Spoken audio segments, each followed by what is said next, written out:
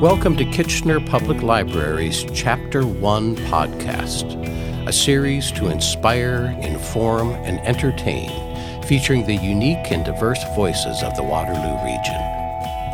In this episode, our speakers will address the topic of sexual assault and abuse. Listener discretion is advised.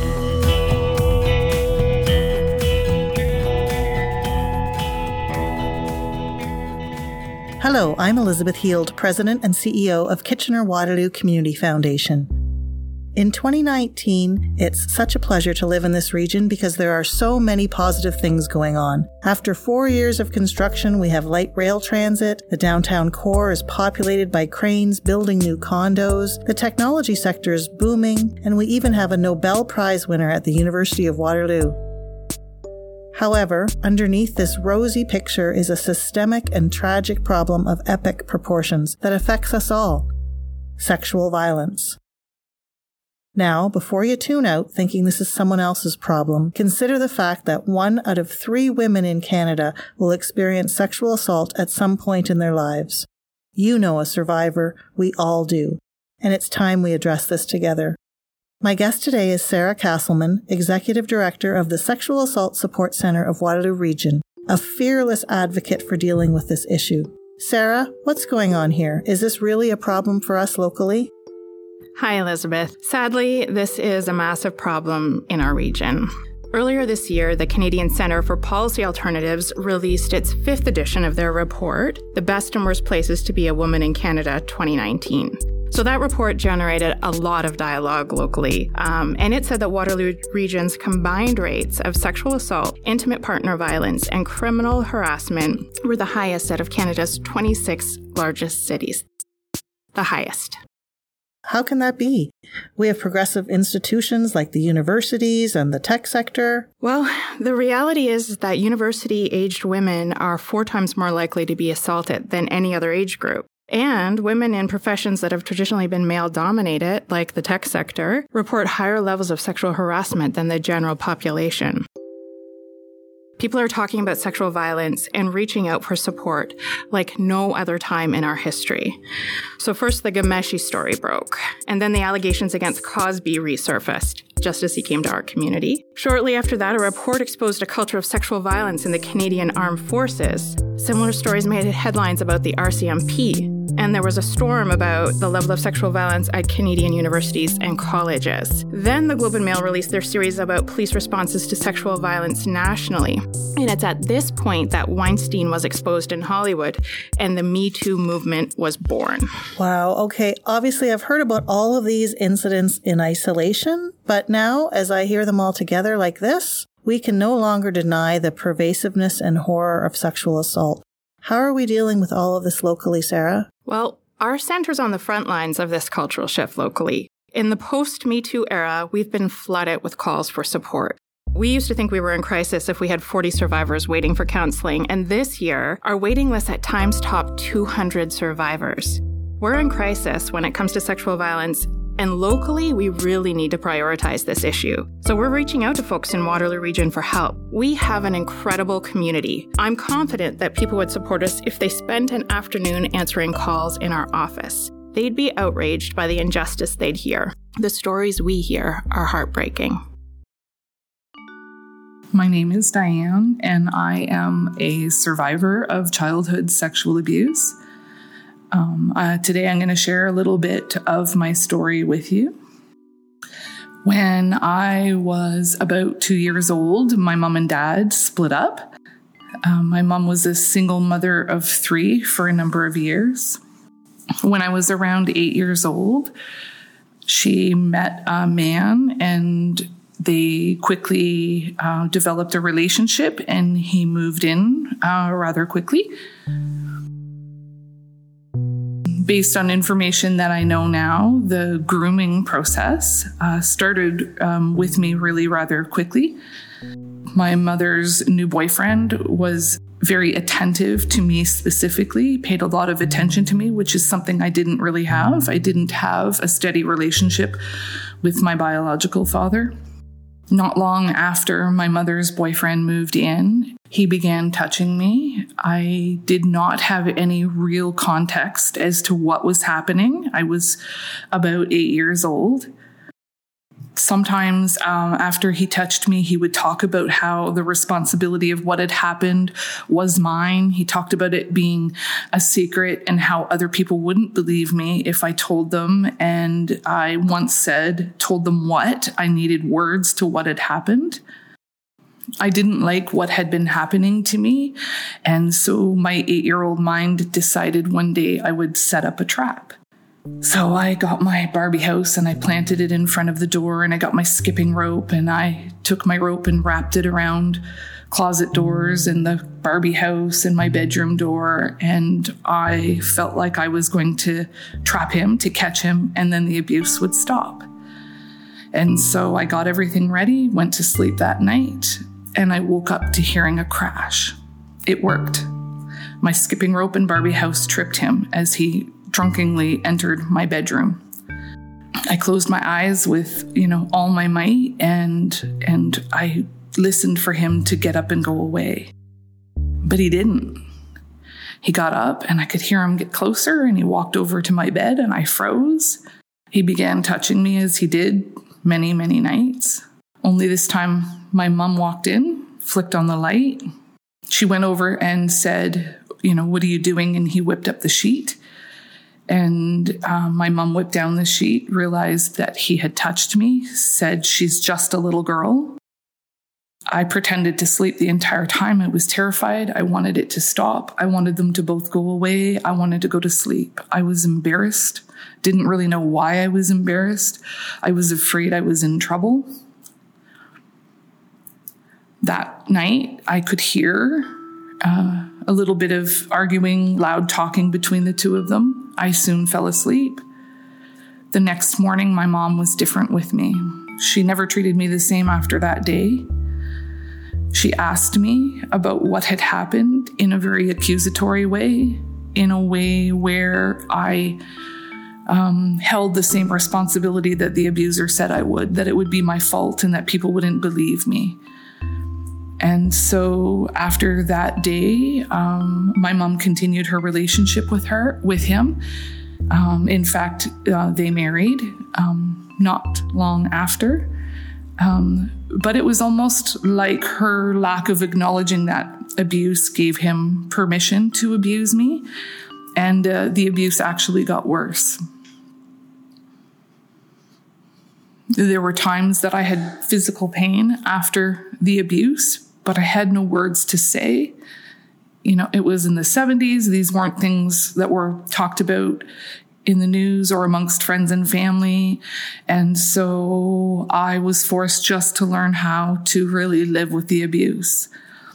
It continued on for many years. For years, survivors and their advocates have been trying to get the word out. In most sexual assault cases, the survivor knows the person who assaulted them. It's so important that people understand this. In my experience, people who disclose that a family member has assaulted them are too often re-traumatized when they disclose the abuse. For a variety of reasons, people within families can respond with disbelief, over-questioning, denial, blame. They don't want to believe it for a variety of reasons. They may love the person who's been abusive. They may be dependent on their income. They may want to preserve what they think they have. And in some cases, they may believe the myths about sexual assault that exist in our culture that blame the victim. They may believe she did something to entice the abuse. Let me tell you, no one can ever entice abuse. That kind of reaction is so wrong and so damaging. This was really affecting who I was, and I felt like I needed to put a stop to it, but I really didn't know who to go to. Because the assaults got so bad, I decided that I needed to tell my mom that he was really hurting me. So one morning I stayed home from school, and I was 16 at the time, and I sat down with my mom and I said, "Mom, your husband is raping me." And she went through a series of questions. "Are you sure? What do you mean? Why wouldn't you just say no? How could this happen?" And all I could think of is, "But you walked in on it. You know this happened. You know this is happening." My mom asked for some time, so she asked me to stay at my grandparents' house that night. So I got up and went to my grandparents' home, where basically my grandparents interrogated me. My mom was the oldest of 7 children. Her brothers and sisters and their spouses interrogated me. Why didn't you say no? Why did you have an affair with your mom's husband? Why did you let it go on this long? Why didn't you run away? Why didn't you say stop? And I didn't have a defense, because those were all of the things the abuser had said to me, and they were also questions that I had asked myself. So I spent the night at my grandparents'. The next day, I got up, operated on autopilot like I always did, went to work. I was told after work I could go home to my mom's house. And I was relieved. So I went home and I opened the door, and there he was, the abuser, sitting in his recliner in our home. And I said, "Where's Mom?" And he said, "She's in your room." And I thought, that's weird. Why is she in my room? And I walked to my room and I opened my bedroom door, and everything, my hair and my makeup and my blow dryer and my sheets and my clothing were all packed in boxes, and the sheets were stripped off the bed. And I looked around and I didn't really understand what was happening. And my mom said, "You gotta go." So I'm 16. I had a suicide attempt. I disclosed that I was being sexually assaulted on a regular basis, and I'm the one that had to go. It's so hard to hear about Dianne's experience. We can see how people responded in her case, so we know what not to do if someone discloses abuse, but what is it that we can do? I've met a lot of people who are afraid they're going to say the wrong thing when someone discloses. I think that fear actually shows how much they care, and that makes me think they're going to do just fine in that moment. If a child is disclosing, really you just want to listen and work really hard to control your reaction. So make the child feel safe, demonstrate care and affection. Let them know you're proud of them for telling you, and you want to protect the child from needing to share their story over and over.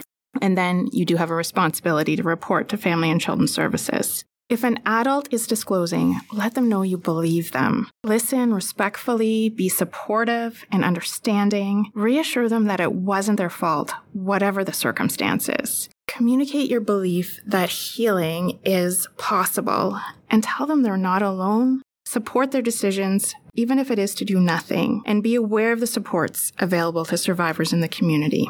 I think that last point is key. Not everyone has to be an expert on how to respond.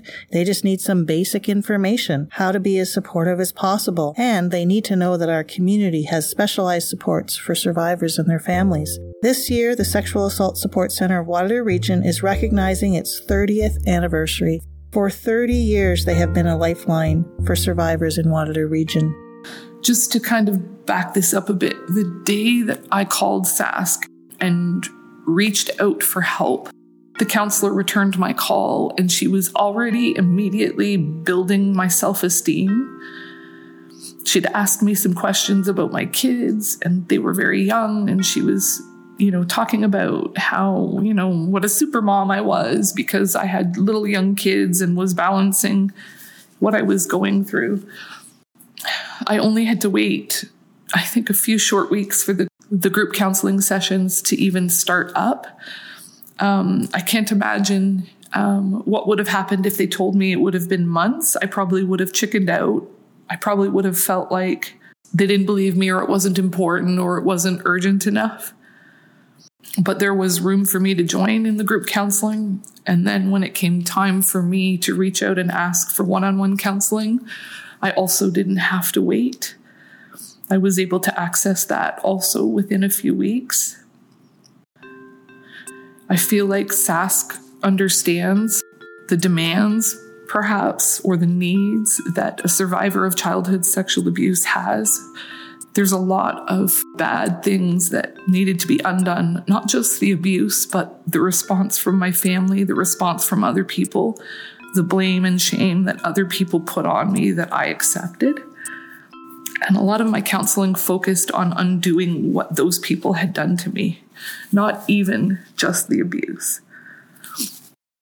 So the Sexual Assault Support Center provides very specialized counseling, especially for recent sexual assault, and also for survivors of childhood sexual abuse, which comes with some complexities that not everybody understands.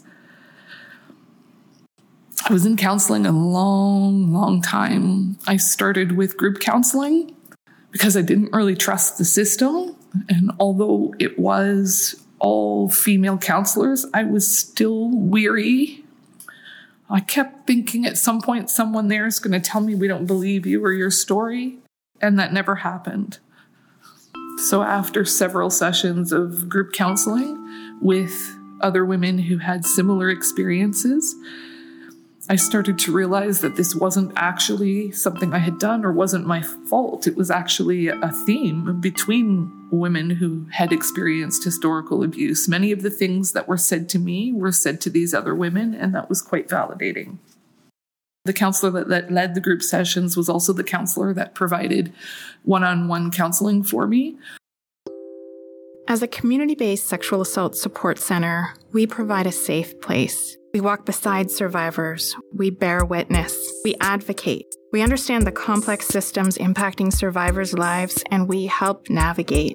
We use an intersectional approach, which means we respect how survivors' unique social locations impact their experiences, how people respond to them, and what resources they have access to. We celebrate the amazing resiliency of those that use our services. We facilitate healing. We offer hope. It just breaks my heart to hear Dianne talk about how it would have felt for her if she'd had to wait months for support after she reached out. In the post-Me Too era, a wait is the reality many survivors are now facing.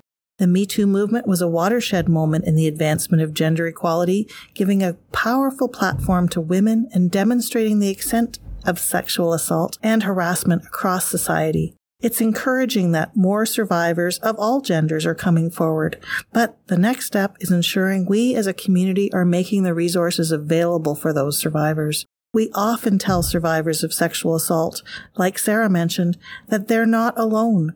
We need to stand together to ensure we're saying this with confidence. Survivors languishing on wait lists is not okay. The idea that there's no money to either end violence or support those impacted by it should be challenged. There is money when something is a priority for an individual, a community, a province, or a nation. There is so much to be done and so much that you as an individual can do. Become a monthly donor. Establish an endowment fund with Kitchener Waterloo Community Foundation and have the grants go in perpetuity to charities doing this important work.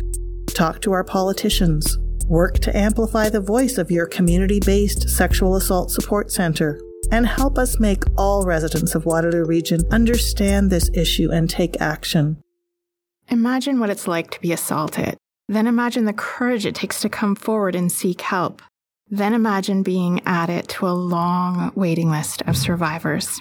Visit our website, www.sascwr.org, to learn how you can make a difference. Once a survivor engages the criminal justice system to hold a perpetrator accountable to stop the abuse of and assaults on others, we imagine justice will be served. Tune in to our next episode to discover what really happens. This is Elizabeth Heald from the Kitchener Waterloo Community Foundation, speaking today with Sara Casselman of the Sexual Assault Support Center of Waterloo Region. Thank you so much for listening.